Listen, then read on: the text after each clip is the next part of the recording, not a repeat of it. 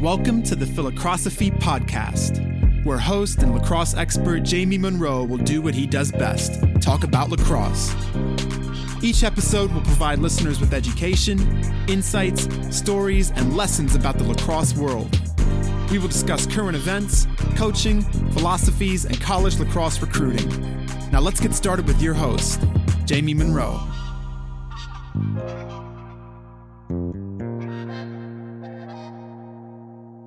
The Philocrosophy Podcast is brought to you by Oxia Time, a cool watch company focused on university-branded watches. John Canaris is the founder of Oxia Time, and he was the goalie at Penn in the late 80s who led his team to the Final Four. John is actually best known for being the goalie that Gary Gait dunked on in the Air Gate. Oxia Time makes beautiful, Swiss-made, authentic watches whose design and quality match the essence of the universities they represent. I can attest to the quality of these watches. John hooked me up with a sweet Brown University Oxia watch, and I think it's the nicest thing I own. Initially licensed with 8 Ivy League schools, Oxia keeps adding new schools each month. One of the coolest things Oxia offers is custom timepieces to commemorate championships or to celebrate storied teams. Check out the UVA Lacrosse Championship watch. It's sick. Princeton did a really nice one last year as well. Oxia even did an LSU football championship watch this year. For any teams interested in creating a custom watch this season, Oxia will upgrade it at no extra cost to a championship watch if your team wins a conference or national championship next year. For players, parents, and coaches interested in custom team watches, check them out at oxiatime.com. That's AXIA time.com.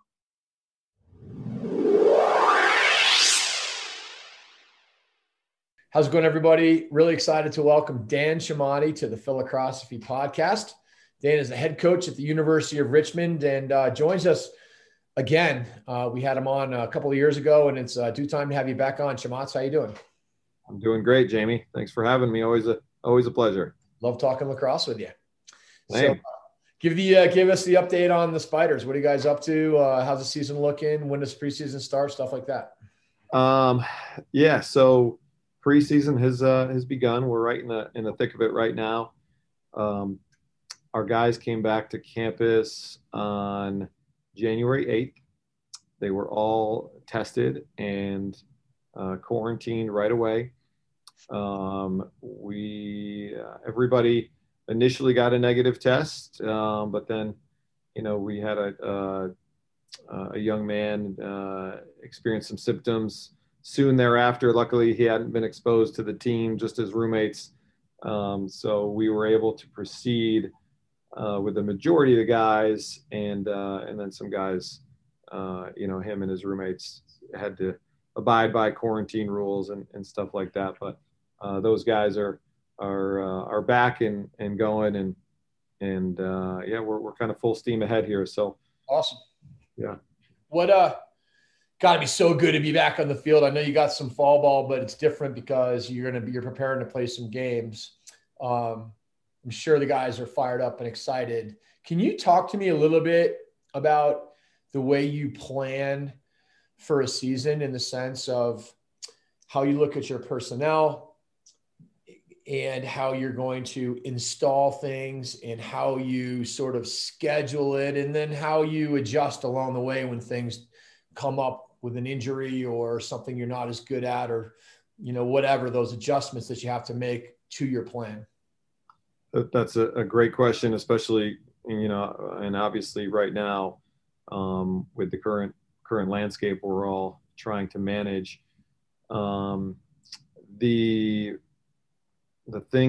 message that we have been delivering to our guys pretty consistently is, it's the cliche you hear a lot in team sports. Get yourself ready and your time will come. So whether you're a starter or a young guy still figuring it out, anything can happen this year, and anybody and everybody has to be ready to play. So we're preaching that message as much as we can, and I do think we've got some decent depth on the team this year, and guys who are going to get a chance when maybe they didn't expect it, but deserve a chance at the same time. So, that definitely factors into the way we're organizing practices, looking for, hey, is this an opportunity to go at two ends rather than one end?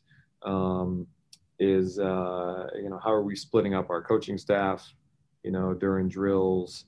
Even our installation in the early weeks, we kept those to really small groups to make sure that everybody got an extensive amount of reps with each and everything that was going in and that was being discussed. So it's going to happen at some point. We might be going into a game and find out on Thursday before Saturday that your starting attack is out. And, what are you going to do? You still, we got guys who, they're going to take full advantage of that opportunity, and they're going to have to be ready. And right now guys are, obviously still early, but our guys are really, loving that and getting themselves ready. And they understand that that's going to be a realistic thing that we're all going to deal with. For sure. I know when I was preparing for a season, I would try to think about what I wanted to install and the things that I wanted to have in, by a certain date. Can you talk about how you do that with everything from skill through the installation of offenses and defenses and special teams? So, yeah, great question. So that's our implementation plan, which, the coaching staff, takes great pride in as we lead into every fall or spring semester. And, we've got all of our categories, whether it's offense, defense, riding, clearing, transition, man up, man down, goalies, face-offs. I'm sure I'm forgetting some things as well, but, we go through and, just like you said, all right, this is who we're playing on this date. By this date, what do we need to have in and ready? And, then how does that work leading up to that, that game week by week? When does everything get installed? And, it's just a great template to plan out your weeks and try and stay organized. Obviously, more often than not, when you're planning that out, and, December, you get a little aggressive, and then when you get to the, end of January and you're like, oh my gosh, what was I thinking? No way we, ever could have gotten all this stuff in by our first game. But totally. But we did things a little bit different this year as a coaching staff, which I really liked. Coach Hogan, brought this idea. He's been with us now for, a year and a half. And before he was with us, he was at Penn State. And, we did a version of something they call their Winter Summit. Ours wasn't quite as elaborate as I think, how I understand, what they do. But we really had some in-depth conversations about everything we do and how we could do all that stuff better. So, we really enjoyed that. It really got the juices flowing during the off season and helped organize that plan, of implementing, this offense or, we talk about ground balls like this, but are we practicing them enough? Or, this is how we want to ride. Are we really practicing, our ride enough? So it answered a lot of questions and has shaped the way that, practices have been organized so far in our early preseason here.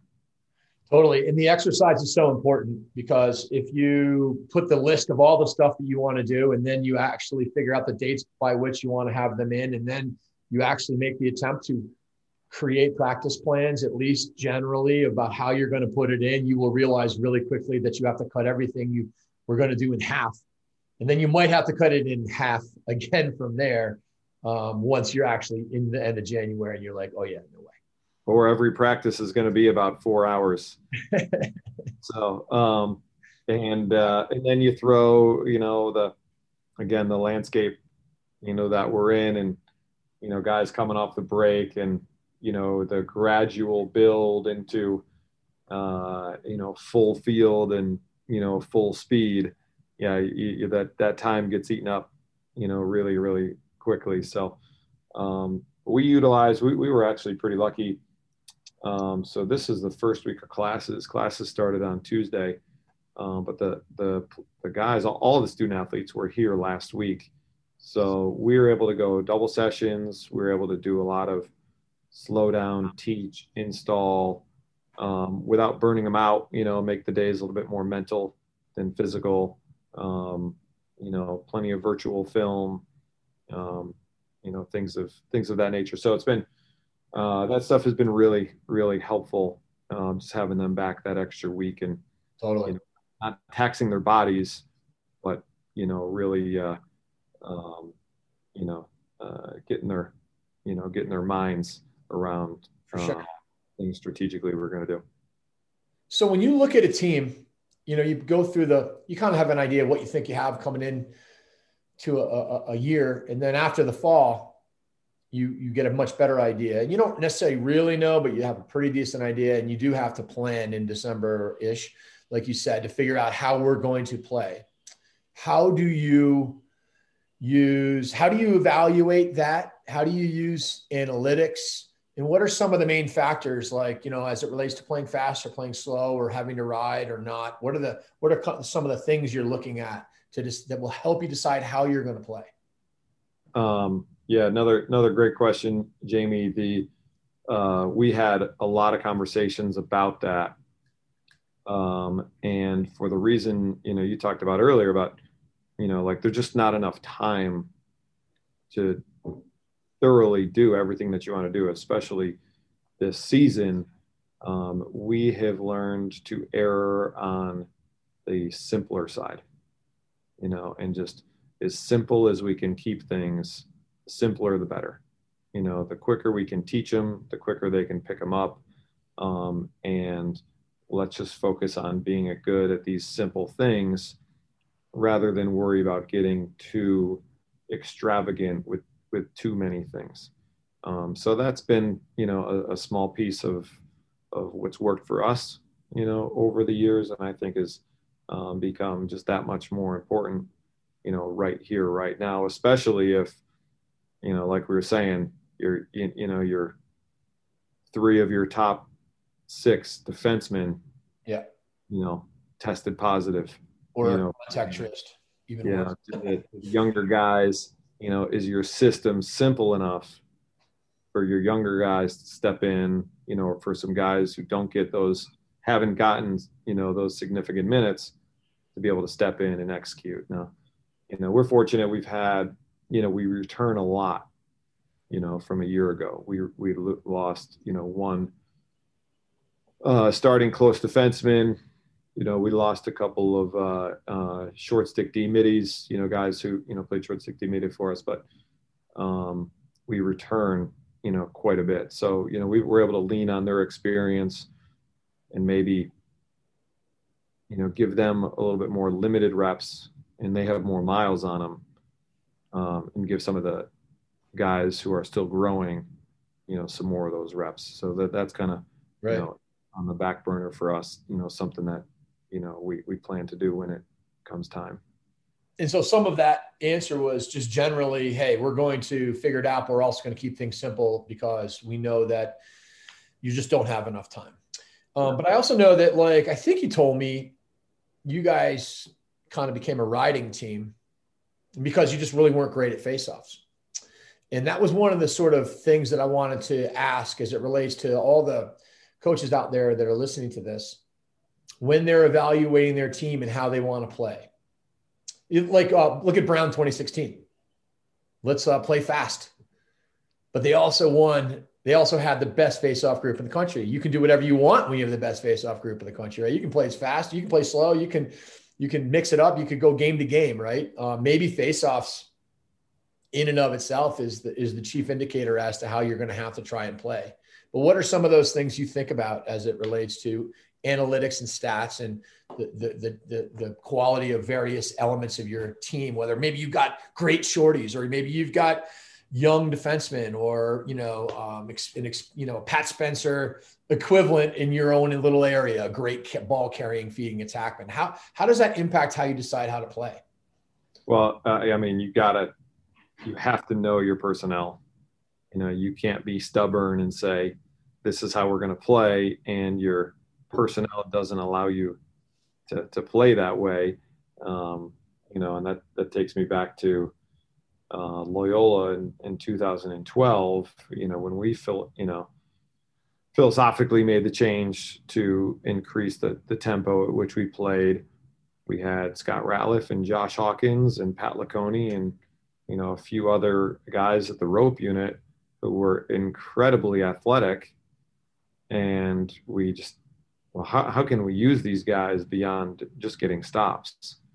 They were great at defense. They were so athletic. And so it's, your personnel shapes, the way that, it has to shape the way that you have to play. But, what you're referencing was, 2014, here when we started the program at Richmond, we had really, really young team. We were facing off at like 20%, playing pretty good defense, but just playing a lot of it. And we just said, we need a way to get the ball. And then our 10-man ride, was born. And then, that grew, and then we became better at face-offs, and that, created, a fun style to play. And,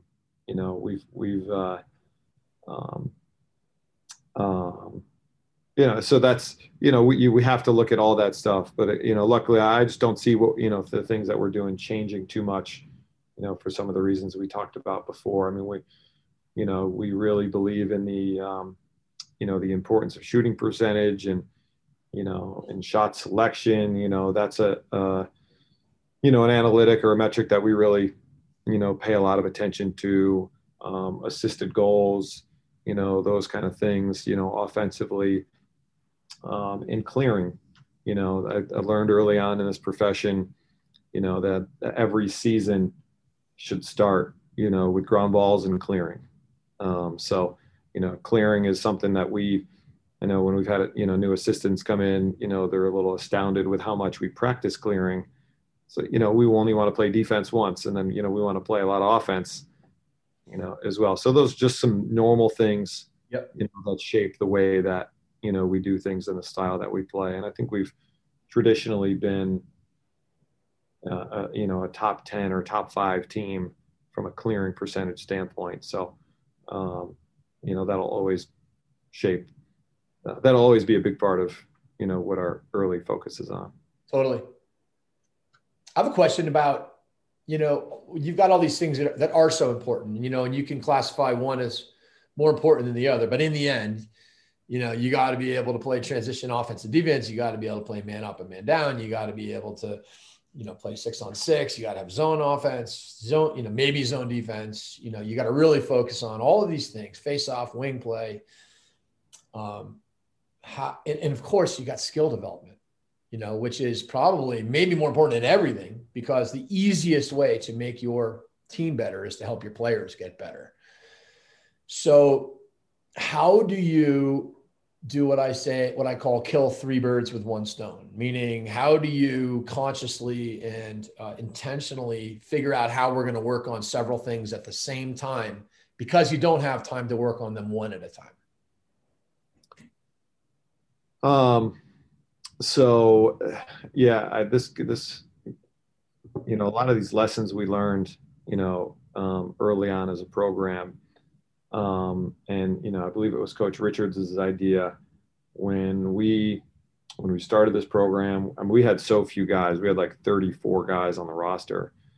And in season, we were like, man, if we practice, like the old school way of practicing, Monday through Thursday, for 2 hours, every day, just like 1-on-1, 6-on-6, against each other, we're going to have nobody left by the end of the season here. We need to, really accommodate, our personnel, because as much as we had 34 guys, we had 8 guys, so, yeah. So we need to, just like you said, we need to develop our guys. So, his idea was, well, what if Mondays become, just fundamental days, no contact, we just build them up, as players. And, we do that in the fall, and it just made all the sense in the world. And that's basically what our Mondays early on as a program became, where, all right, there's no contact, and these guys, they need all the skill development they can get. And we saw a lot of advantages, with that, that's continued to be a big part of what we do. And that, it might shift, per day of the week, now, but, if you keep things simple, from top to bottom, you have plenty of time to do that, to develop your guys and to prioritize that. So that's become, something that we fall back on, quite a bit, where it's like, how many times do you have to run your transition offense? Like, they know it, you get them enough reps in it. Well, let's practice shooting now, because if you run your transition offense great, or your 6-on-6 offense great, you'd be great at running offense, but you can be terrible at scoring goals. So that's been, a lot of fun, and what I think has allowed us to kind of keep the depth, year to year that we've had, over the last, 5 or so years. Do you ever try to create skill development drills that might resemble the motions that you might do in, your man up or your zone offense? For example, let's say you just wanted to do a 5-on-4 scramble or something like this. And you can just let them bang it around, or you can start to get some movement and carries and things like this, where maybe you give them a second rep playing the 5-on-4. So you're getting great defensive rotation and in that 5-on-4 situation, but you can, this is what I was thinking about in terms of killing 3 birds, is that, you can work on skill, you can work on defensive 5-on-4 scramble type of situations with the rotations, but you can also say, hey, we're going to carry in shallow cut and bang it and see if we can, learn how to, throw back or throw it ahead based on whether they pass us off, things like this. Yeah. So from a conceptual standpoint, the part whole, model is something we subscribe very heavily to. And whether it's in odd numbers setting, transitional setting, even numbers setting, I couldn't agree more with you. And obviously it's tough to just, kind of say, all right, this is the drill that we're going to do. There's a lot of times, the drills will adapt, to what it is, strategically, that we're doing. We'll, kind of change it to fit, what our extra man looks like, or what our transition plan looks like, or, what the clearing plan looks like, to hone those, those conceptual skills. So yeah, the part whole, that's really important for us. When you look at today's practice plan, we got about 20 minutes set aside for part whole. And that's great teaching, segments where you stop, you blow the whistle, you slow things down, and you make sure at the end of that segment that everybody's questions are answered. So when you move on to the putting the pieces together, you can feel pretty good about how that's going to look.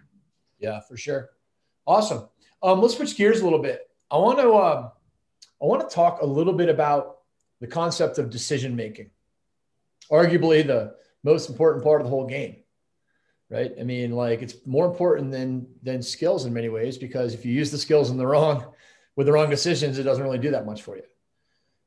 How do you guys emphasize it? How do you develop it? And not just as a, hey, there's 45 seconds left in the game. Let's try to hold the ball and not shoot necessarily, but also just the decision-making of, how to read a screen or read an on-ball pick, and how the defense is playing it, and whether you're going to stick your pick or slip your pick. All of these decisions factor into your success. Yeah. It's tough. That's one of the toughest things, that we can develop. I don't want to cop out and say that a lot of that falls on us recruiting, making sure that we're, doing our due diligence to, ensure that this young man has got, already coming in with some, a semblance of that. But the best players in the country, you can clearly see that in the recruiting process. And whether it's a young man who's, multi-sport athlete who, is playing a quarterback position, a point guard position, where they're asked to, to be that decision maker. But again, not copping out, on the answer to that question, I would say, it's the constant, it's a simple and constant repetition of the part whole, type drills. It's the, being willing to stop practice, rewind that last rep, when a mistake was made, put them back in that situation, blow the whistle again, and ask them to make, the right play in that situation. It's, identifying and keeping things efficient in the film room. And I do think the consistency, is important. And if there's a way to, I think a lot of kids, they like black and white rules. Make sure that, any rules that you have, related to your offense or your defense, that are black and white are truly black and white, meaning that there's, to allow them to make those decisions with confidence and make those decisions quickly, almost as like non-negotiables, so to speak. So a lot, easier said than done. That's for sure. Totally. I think decision making is what we're all pressed with, and as coaches, because we know that that's going to be the difference between wins and losses so many times. And what we want to try to do is create these part whole situations and create these black and white rules. And the hard part is you could say there really isn't much black and white other than like you want to score and you don't want to let the other team score. I mean, that's pretty black and white. But other than that, how it happens, so different. And one of the things that I've really been experimenting with, and I'm curious to hear what you guys do, is to try to make drills competitive and play them out and let the decision-making be a part of their process for trying to win the game that they're in, as opposed to just run a drill and do what they're told. Because oftentimes when they're in a position where they're going to the win and the loss and the push-ups after the loss or the sprints after the loss or just the desire to win will help you make the decisions. It's like when you do 6-on-6, if you just roll it out there, they'll take crappy shots all day. And if all of a sudden they know it's competitive, they'll start making different decisions. How often do you try to leverage that in your practices? Oh man. At least once a day. There's typically, at least one drill that has an asterisk next to it on the practice plan. That drill is a competitive drill for something, whether it's running, whether it's first group to eat, in the pregame meal. That's the competition piece is tremendous. You're absolutely right. Their ability to think and make those decisions when the game's on the line, is that's tough to. That's really the best way, that I can think of to prepare them for those game situations. But, it's kind of in the way you do everything, as well, like, just the overall, culture and, discipline that you're creating, off the field, teaches these guys that there's, consequences for their actions, and if you're making mistakes off the field and in the locker room, like it's, that all that stuff translates. So, we're all trying to search for that perfect recipe, but obviously, you get a different group of kids each year. The recipe's got to change a little bit, every year as well. Totally. We all know how much more the kids like it when it's competitive too. Right. you could, well, it's funny when you even, when you do a drill for, you got on the practice plan for 10 minutes, you've done it for 8 minutes, and it's been outstanding. And then you're like, all right, first team to 3 wins. And like everything changes, just everything, changes.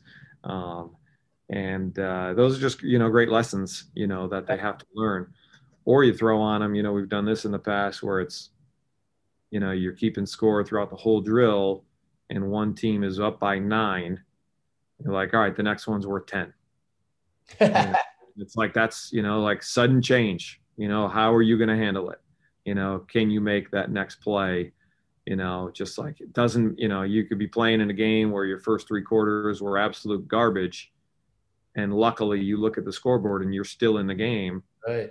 And it's like, are we going to let what has already happened, affect, how we approach this next possession, offensively or defensively. So it takes a lot of, mental toughness and discipline. But I like throwing those things at them.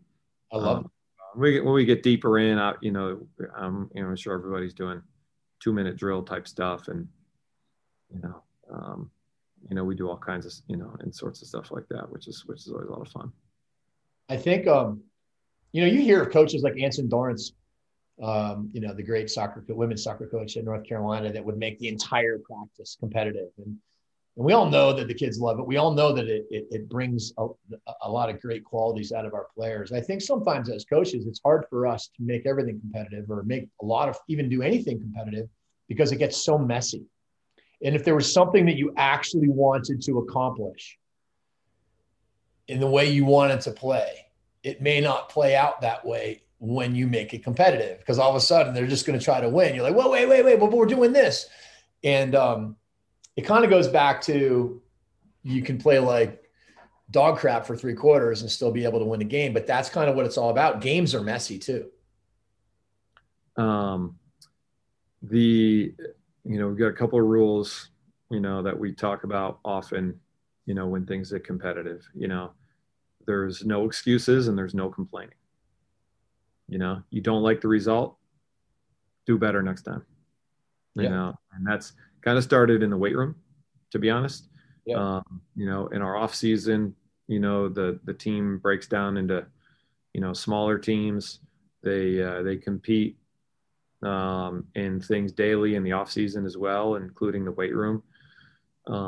So, our strength and conditioning coach will have them, in some sort of competition, and, they're all huddled around a group doing some sort of pull up hold or something like that. And, they start complaining, his elbows are bent or this or that, and hey, there's no complaining. You want to win, you do better. You didn't like the fact that you lost, you got to do better. So that really helped us, and kind of, keeping that message consistent even in practice. And you want to win in the game, do better. There is a winner and loser in team sports. Like, that's how it works. And if I'm out there trying to protect their feelings, or like even justifying any of that nonsense, that's not doing them any good. And yeah, some days the offense might get their butt kicked. That's the way it works. Coach Soul used to say all the time, some days you get the bear, some days the bear gets you, and that's, you got to understand how to continue, regardless of what the end result was. Did you get the bear or did the bear get you? So, they have to learn those lessons, as hard as they are sometimes. Totally. I got a question about developing both the tricky combination of developing creativity and discipline, knowing when to push it, knowing when to pull it out, and how you as a coach can foster it. Because obviously as a coach, we can control whatever we want. We can yell yellow, we can slow things down. We can tell people, don't do this, don't do this. And that definitely can work. Although, sometimes player development needs to be a priority. And if you're going to do that, it's going to limit the development of your players. And so while you might win the battle, you may not win the war. If you want to be able to win big time games, you're going to have to be able to score goals. You're going to have to be able to dodge a pole. You're going to have to be able to make some plays. That's what big time teams do. And at the same time, you got to try to win this game. And it's such a pulling in two different directions for a coach. How do you think about that, and how do you try to help your team develop that way? Yeah, see, it's like when we talk about discipline here, I in my opinion, it has a different meaning than I think when some people hear it and then apply it to maybe their image of what we're talking about or the way that we play. I think we allow our guys to be creative whenever they want to be, creative, to be honest. I think our offense, fosters that. I think our transition fosters that. We had a conversation on the field yesterday about hey, this is a great opportunity. Like a young man asked, a question, and it pertained to, throwing the ball behind his back. And, the answer was, if you can do it, do it, but if that's not something that you're strong at, we're going to ask you not to do it. If you throw the ball away 6 times doing it, there's your answer right there, but some of you guys absolutely can do it. And yeah, that would be a good play to make. So, we're not going to tell you that you can't do that when that might lead to a goal. I think the discipline piece, when I'm applying it to situations like that, is just, not trying to make plays that you're incapable of making, not taking, shots that aren't quality shots. And, as we all would argue, there's plenty of times a backhand shot or a behind the back shot, it is the higher quality shot. So, now we're going to want to practice those things. We don't want to just pull those out on game day, but, so that's usually the conversation, if a young man throws it away, it's like, especially in a game, like, hey, I haven't seen that in practice. Let's practice that.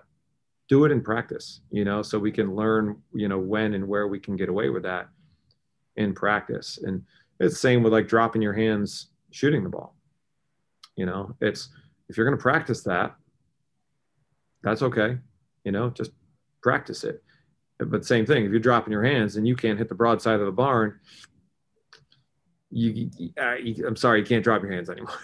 But so, and we've, typically the guys laugh, we'll go down the line and say, you can drop your hands, you can drop your hands, you can't, you can drop your hands, you can't, and all this time I'll say, if you're asking yourself, is coach going to tell me, can I drop my hands or not? The answer is probably no.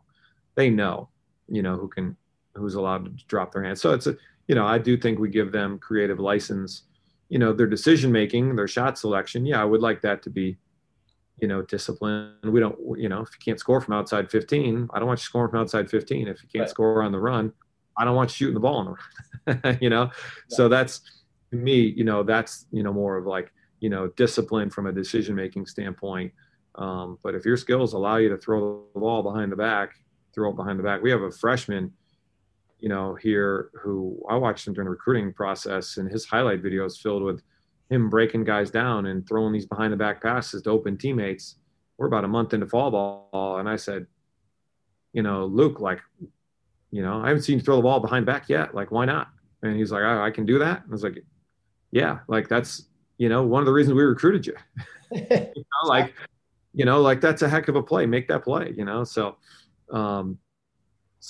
I just hadn't done as good of a job, early on there of making sure he knew that, he had the ability to do that. But the license It's like James Bond with a license to kill. When you have a license to feed behind the back, it's a good license to have. And the reason why, obviously, is not just because it looks cool. It's actually really hard for a defense to defend. They can't see it coming. It's a new angle, and they can't really check it.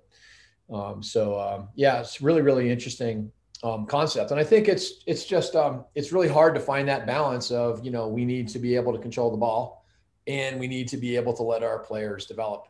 I used to laugh that the way Princeton was winning championships in the 90s was an amazing recipe of incredible team defense, amazing ball control, and then scoring goals. And there was a generation of guys like my age that would like try to do that and not realize that with Hubbard Hess, Massey, Sims, and all these guys that were actually first team All-Americans, they could kind of hold it as long as they wanted to and still score. I remember UMass actually, played that way. And then they were like, screw this. And then they started to play fast and the fun and gun of UMass in the probably early 2000s or something. And it made all the difference for their program because it opened them up and allowed them to develop. And yeah, you're going to lose some games because you turn it over in transition when you could have not turned it over in transition. But in the end, as you go, you just get better and better and better. And eventually you won't, you'll make those proper decisions. You'll finish those shots. So it's kind of an interesting little thought. And as coaches, if that's the style you're going to play, you can't ask your kids to play that way and then, jump all over them if they're turning the ball over. You're going to have to bite your tongue, and sometimes live by the sword and sometimes, die by the sword, there as well. And that's again, some lessons we learned at Loyola, again, when, we made that change. And that was all, stuff that we had heard and learned from, Coach Daly when he was at Tufts and, some of the things he presented at the IMLCA convention, years ago. And luckily we had the personnel to be able to do that. And yeah, at times it's like, that possession was 10 seconds, didn't work out so well, but there were a lot more where it was like, that possession was 10 seconds and we generated a better shot than we ever could have after 3 minutes of playing 6-on-6. Yeah. And that's kind of what it's all about, right? Is the analytics of, are we generating better shots? And yeah, obviously every winning face-off. So there's a lot of situational stuff that will dictate, hey, let's slow it down. But think about Syracuse. You grew up in the Syracuse area, watching the Orange play, and they would always look sloppy early on and throw the ball away and lose a game here or there. But by the end of the season, man, they not only did they possess the ball amazingly in such a different way than they did early, in earlier games where they threw it away a lot, or just threw it, might throw it away a lot. But they also would have like players like Nick Liccamelli with his fourth goal of the game. You're like, who the heck is that guy? And all of a sudden their players were just developing. And I think it was partly the way that they allowed their guys to play and make mistakes and make decisions. Nick Liccamelli's father was my 6th grade history teacher. So Nick Liccamelli was a West Jenny product. So I remember that name. I remember that name at Bird Stadium being like, who's Nick Liccamelli with his 4th goal of the championship? I was there. I remember as a kid being there. I remember even because like you said, I grew up in Syracuse, was a Syracuse fan. I remember he scored 4 goals. I remember his like celebrations at the midfield line, afterwards. And, and I think when his father was my 6th grade history teacher, I'm not even sure I knew that his son was like a lacrosse player at Syracuse, but he, I know why Nick Liccamelli was a pretty tough player, his father was a heck of a teacher and he was old school. So there was no messing around in history class, in 6th grade, that's for sure. There shouldn't be. All right. Well, I would like to finish off with your thoughts on recruiting in this crazy COVID era. Obviously, you haven't been able to watch a guy play now in a year plus. You have probably committed a few kids. I haven't looked at your list, but it's been primarily off of film. Can you just talk about what you've learned, how you're looking at things, what you're planning on doing when you get into the summer, when you actually can start watching players again? Will it be a little different? Will it be the same as it relates to 22s and 23s? Gosh, that's funny. You find out that, you get to do all your recruiting from your living room, or from your office, and you're like, oh, that's awesome. I get to, sit down in the comfort of my home and, watch this event and go to sleep in my own bed and this and that. And then you forget that, when you went to that event, it was the only thing you could go to. It's, because on, July 10th, you can only be at one place at one time. Yep. Now on July 10th, you can be 20 different places. So there's there's no shortage of film to watch from a recruiting standpoint. So, it can definitely be overwhelming. And it is, overwhelming. And, I would say our whole staff is felt like that, but we've done, and I give my, staff all the credit in the world for being able to, identify a lot of the young men who, are committed to us right now, and, really happy with those guys and, what they bring to the table. But yeah, it's interesting. But you see, I feel like I've seen a lot where the guys on the film, they know they need film. They know they need film. So I feel like you can see that in their play, because there's not a highlight video that you pull up these days that doesn't look impressive. It's just the truth. Yeah. And because they're playing so much, there is no shortage of film, to for them to choose, to make themselves look really good, but you really do, have to dive in and see the full picture, the full scope, of each guy. But I'll be honest, something I do want to speak of here, a trend that I've seen, and I've talked to colleagues and they've seen this as well. And it's hurting kids in recruiting. We can tell when you've sped up the video. It's the truth. That is happening. That is like the new trend is, some of these young men, they're, I can't say I know how to do it, but they're putting the speed of their video on like 1.5 times or however they're doing it. So, it's noticeable. It's obvious, and we have access to all the real films that these guys are, putting on their highlight films and then speeding up. That is the interesting, interesting dynamic that we have all witnessed. That is not helping the young men who are deciding to speed up their video. That is not, they are not presenting themselves, from a first impression standpoint, the best way I'm sure that they could. So this is a quick plug. If any recruitable athletes or parents are listening, make sure you are not. The idea. It was definitely Dad's idea. That happened to me one time in Denver in the early 2000s, and the ref's hand was just going so fast. I was like, oh my God, these guys are so fast. All these guys are fast. And the ref was like counting, and I was like, all right, this is definitely sped up. But yeah, it's pretty funny when you see the little tactics. One time I was watching with like Bart Sullivan and Torp, and there was a staged hit. It was like a action, and all of a sudden you could tell it just cut to a stage. This guy blew somebody up on the sideline, and there was like nobody else there. And then so there, everybody can pretty much tell with the antics, but it's some good laughs along the way too. So if people like, spice it up a little bit, because when you got all that on demand viewing, it's nice to have something to remember. Well, I can think of even some like memorable recruits where it wasn't the lacrosse video. Yeah. Allowed them to stand out from the masses. Reed Acton. Right. The fight video. Yeah. Close. Canadian defenseman, who we recruited back at Loyola, has become a good friend and a great coach and does amazing things for, the young men involved in his program.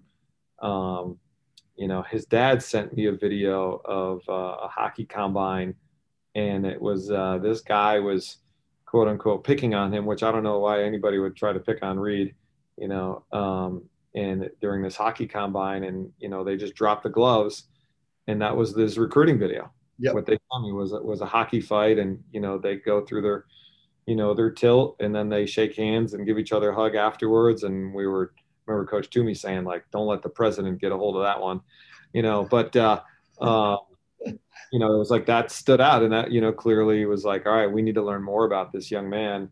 But even, we had a defenseman here early in our, career here, Ryan Burning from Ohio. I remember his coach reaching out, sending me his video.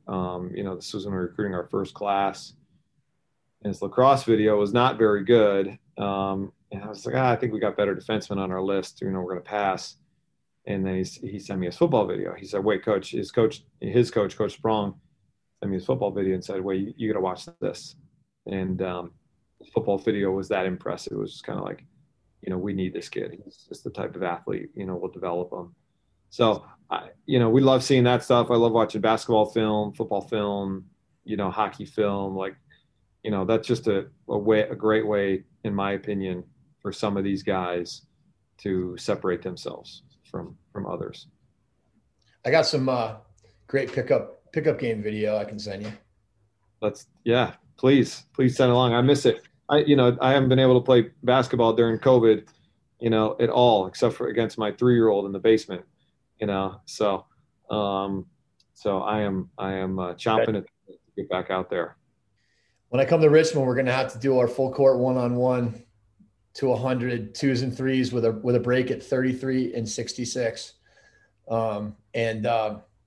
In July in the old gym where it was like literally like 102 degrees. Well, so that facility doesn't exist anymore, Jamie. Oh no. That's a new academic center for the student athletes, but right behind it, there's a shiny new basketball practice facility that that staff is definitely who we're closest with here on campus. I'm sure we could get in there and run around a little bit. I'll do it with you. That was epic. And if you recall, it went to overtime because it was win by 4. I did not remember that. I remember I had to implement the full court press. You did. In overtime, you went full court press because you were up like 99-97, win by 4, and I hit a 3 or something. And all of a sudden you're like, all right. And I was so done. I was so tired. I was like literally like, that was like keel over. Yeah. We were both in rough shape after that one. Thank God you were just missing shots. Chamath, so awesome to talk lacrosse with you. Thanks for taking the time. Good luck to you and the Spiders this year, and let's keep in touch. Thanks, Jamie. Always a pleasure. Yep, likewise. Take care. You too.